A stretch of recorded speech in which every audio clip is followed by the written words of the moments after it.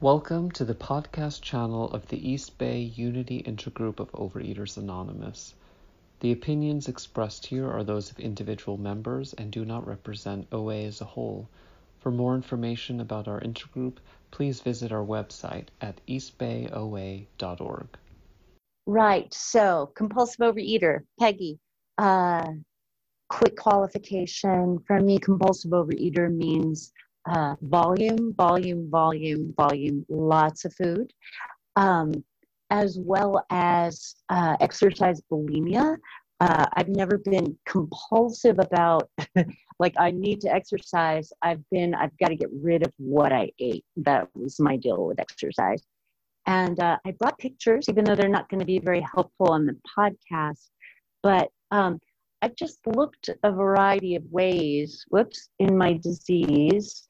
And I'd like to point out that there's me, that's not my baby in the picture, and that's not baby fat. I've never been pregnant. Variety of sizes. And that's one of the symptoms of my disease. My body changes. But for this compulsive overeater, a normal looking body size is not an indication of a healthy, recovered compulsive overeater. And in my story, I came in at the age of 42. I'm 55 now. And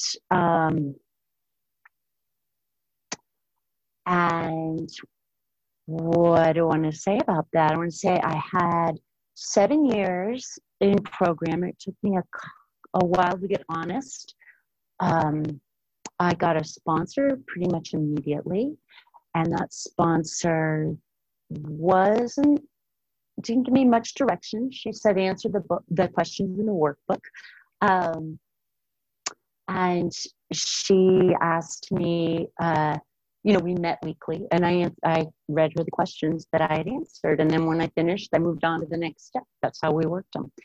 And I had a definition that I vaguely remember of what my abstinence was. No obvious recreational sugar. That's what I called it. No recreational sugar, and no eating after dinner.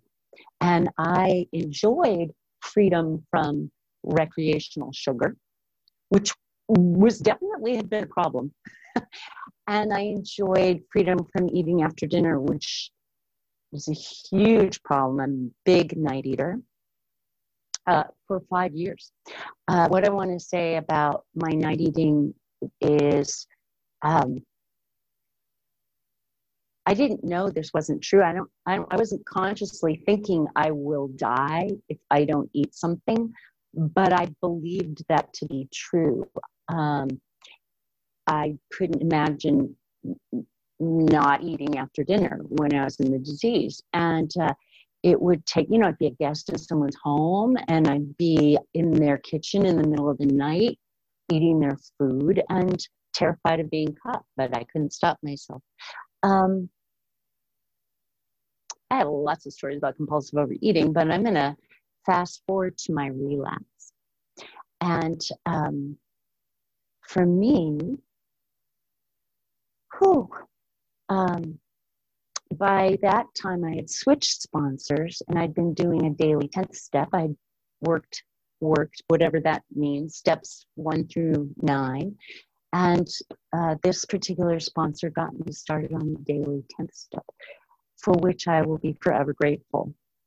And as has already been read, step 10, the shorthand for step 10 is continued to take personal inventory, and when we were wrong, promptly admitted it.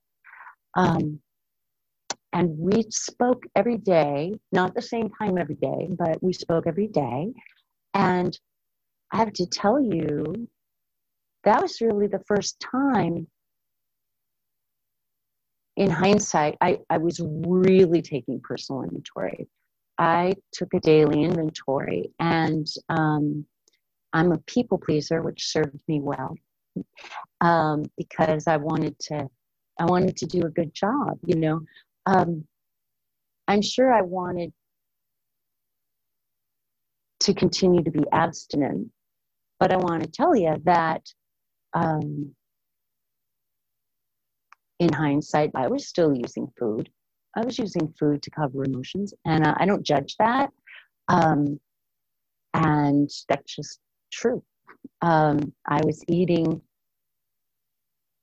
I was occasionally overeating, and I was occasionally just grabbing food without being conscious that I was covering emotions. Wasn't conscious that that was why I was eating. But anyway, I had a daily format, which began with the third step prayer, which is beautiful. And then I would just list any resentments I had, any fears I had, anything else. And then the 7-step prayer. And I would share it with her, and we'd talk about it. And that was really lovely. And I'm going to speed up and say, I learned through that process that I needed, I'm having the feelings are coming back up. I'm so grateful to be in another program today, and I'm not going to talk about that program, but boy, I did not want to have to go to another program when I realized that, and I couldn't understand why I had gone to that program, had to go to that program, because my understanding of that program was that you had to be friend or family of an alcoholic. And I didn't see that. Because that's how good my compulsive overeating was at protecting me from reality. Okay, so anyway, during the course of entering that program, which I believe was as I got further away from certain eating behaviors, certain memories started to bubble up, and I started to have emotions that were pretty awful, that I started remembering some things that were pretty awful during the course of being in that other room and listening to other people's stories. And I fell back into the food. It started sneakily. I just thought I was such a recovered compulsive overeater that I could handle certain foods that I can't handle. And then, I don't know, one day I just had to admit that I was in relapse, and I will be forever grateful. Actually, I was at my place of work, and a former sponsor walked in, and he asked me how I was. And I was just struck with the honesty to say, I'm in relapse. And he said, go to meetings every day and be honest. And I did. And that was great. And I got another sponsor. I got a different sponsor. I talked over with the current sponsor, and we agreed. I'd been lying to her about food, and I'm going to cut to the chase. And that is the person I asked had what I wanted. He lived by the Big Book of Alcoholics Anonymous. He had freedom from compulsive overeating, and he was a kind, loving person. And he asked me if I would be willing to call him every day at 6:30 a.m. And I said yes, I would be willing to do that because I was desperate.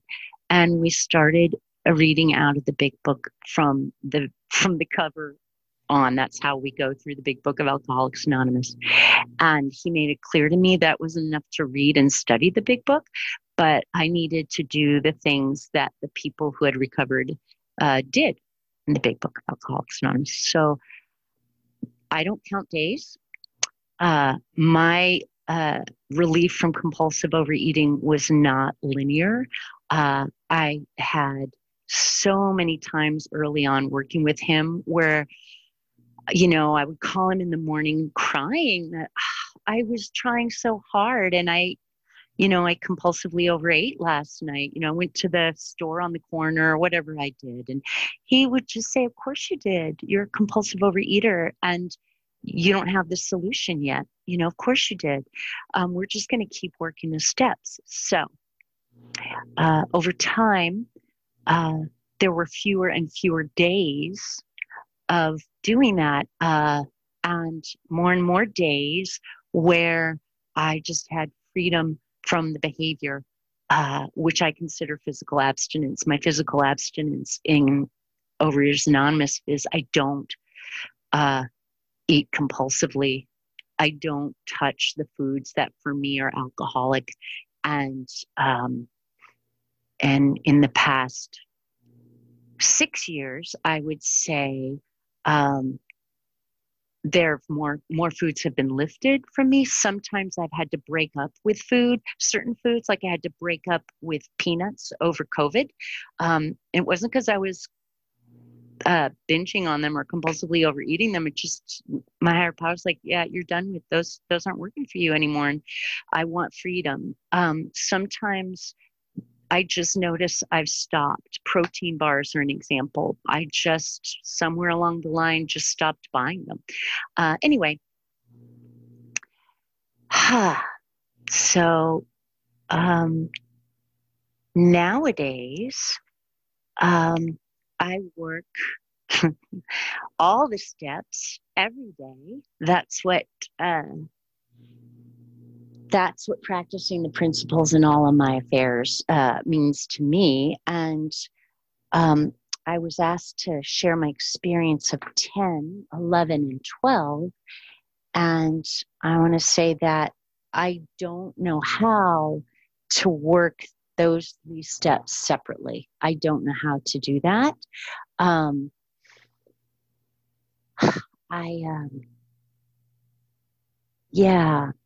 So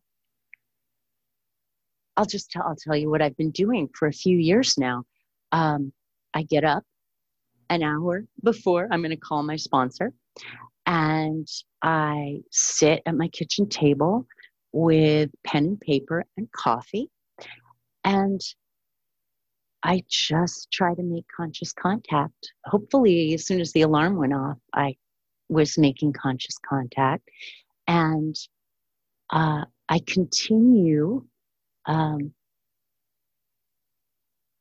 seek conscious contact through prayer and meditation. And some of that looks like I'm writing something down,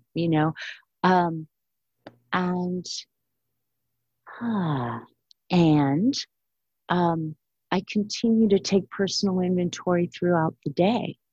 But in the morning, it starts with, wow, what are those little rabid hamsters running around in my head telling me, what in the world is going on in my head right now? And I just dump it onto the paper. And then I really ask God to help me get quiet. And I use the word God because it's super convenient and it doesn't trigger me anymore. And I ask for help. What is the emotion I'm actually experiencing? And I write the emotions down. And the action of writing helps me kind of drill down to what the underlying emotion is. I might be feeling self-righteous indignation or anger. That's one of my favorite, self-righteous indignation. I might be feeling lonely. I might be feeling, I have a lot of, I feel ashamed. I feel guilty for having done something. And at the bottom of it all is I'm afraid. I'm afraid that I am bad and that other people are going to find out and then I'm not lovable. That's the fear. And that I'm not going to be taken care of. So, right. Over the years of this practice, I've gotten to know myself really well, and I've gotten to know my higher power really well. I am aware of stories I've been carrying around with me for a lifetime that maybe don't even belong to me, maybe are somebody else's story. I've become aware of um, the exact nature of, I use the word character defect because it just means something has gone a little bit off with a character trait of mine, right? I have lots of beautiful assets, and sometimes 10 more minutes. Thanks, love. And uh, sometimes those traits, because I wanted to survive in the house I grew up in, or out, once I grew up, I used food so effectively. I wasn't aware that I was actually safe and I had much more agency than the little kid who thought she was responsible for everything but had no agency. And I developed sort of character distortions, my assets. I'm a very friendly, loving person. I like to connect with other people. But some of my distortions involve enmeshment, actually believing I know what's going on in someone else's head, and that's going to keep me safe, if I can stay ahead of that. People pleasing, um, lots of things, but that doesn't mean that the actual trait is bad. It just means I need to get right sized, which I hear a lot in OA, and which for me means is a spiritual concept, not having nothing to do with the scale or how my clothes fit. So I'm going to jump over to step 12 because it is an essential part of these other two. I learned so much about myself. As I have already said, I try to practice all the steps, each, whatever situation I'm in. Okay, God, what do I need to do? I need to pray for humility. I need to ask God to help me out with my impatience because I'm trying to run on momentum and suddenly somebody's in my way. They're not in my way. It's not my way. You know what I mean? So I try to work the steps throughout my day. And what's really helpful in doing that is to have sponsees. And I want to just pause here and say, I'm so grateful, so grateful for Zoom meetings because I've got to meet folk that I never would have met otherwise. And I get to participate in the East Bay Fellowship, for example, which is amazing. And I have sponsees who I've never met since shelter in place, and it's a joy. And as I take sponsees through the steps, I'm practicing the steps. I'm learning more and more about myself and how the steps apply to me as I share my experience, strength and hope. And when I sponsor, all I have to offer is my own experience. I don't try to solve. Sponsee isn't a project. Sponsee isn't a sponsee is somebody who, I just share what I've learned, and it may not be helpful to them, and they have their own higher power, and my sponsees and I have a shared higher power. And these relationships are beautiful, and sometimes people leave me, and that's okay. Sometimes my sponsees get into the food. That's okay. I would say to anyone in this Zoom room or listening to this podcast, if you're in the food right now, if you are suffering from the compulsion to eat, or if you're habitually sticking your head in the toilet, or whatever food solution you're trying to solve your life problems, it isn't your fault. It's a disease, and you belong in OA. If you're relapsing, You belong in OA. Please stay. So anyway, back to step 12. I can't offer what I don't have. And everything I have through my higher power. And the fellowship of Overeaters Anonymous. And I will also say part of my practice is a weekly open AA meeting.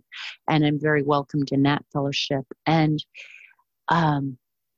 I get to practice in every area of my life completely and perfectly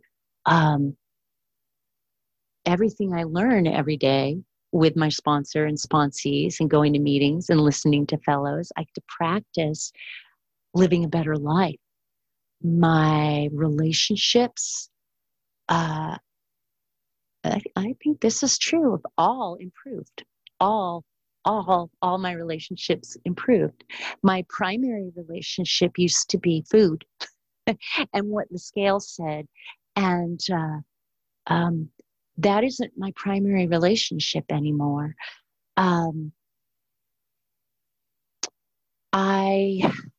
Gosh, what else can I say? Here's a little story. Yeah, I was living with someone at the beginning of shelter in place. He's since moved out, but I, in running an inventory, realized I had wronged him and sought to make amends to him. And I was really clear on what the wrong was. And I said, look,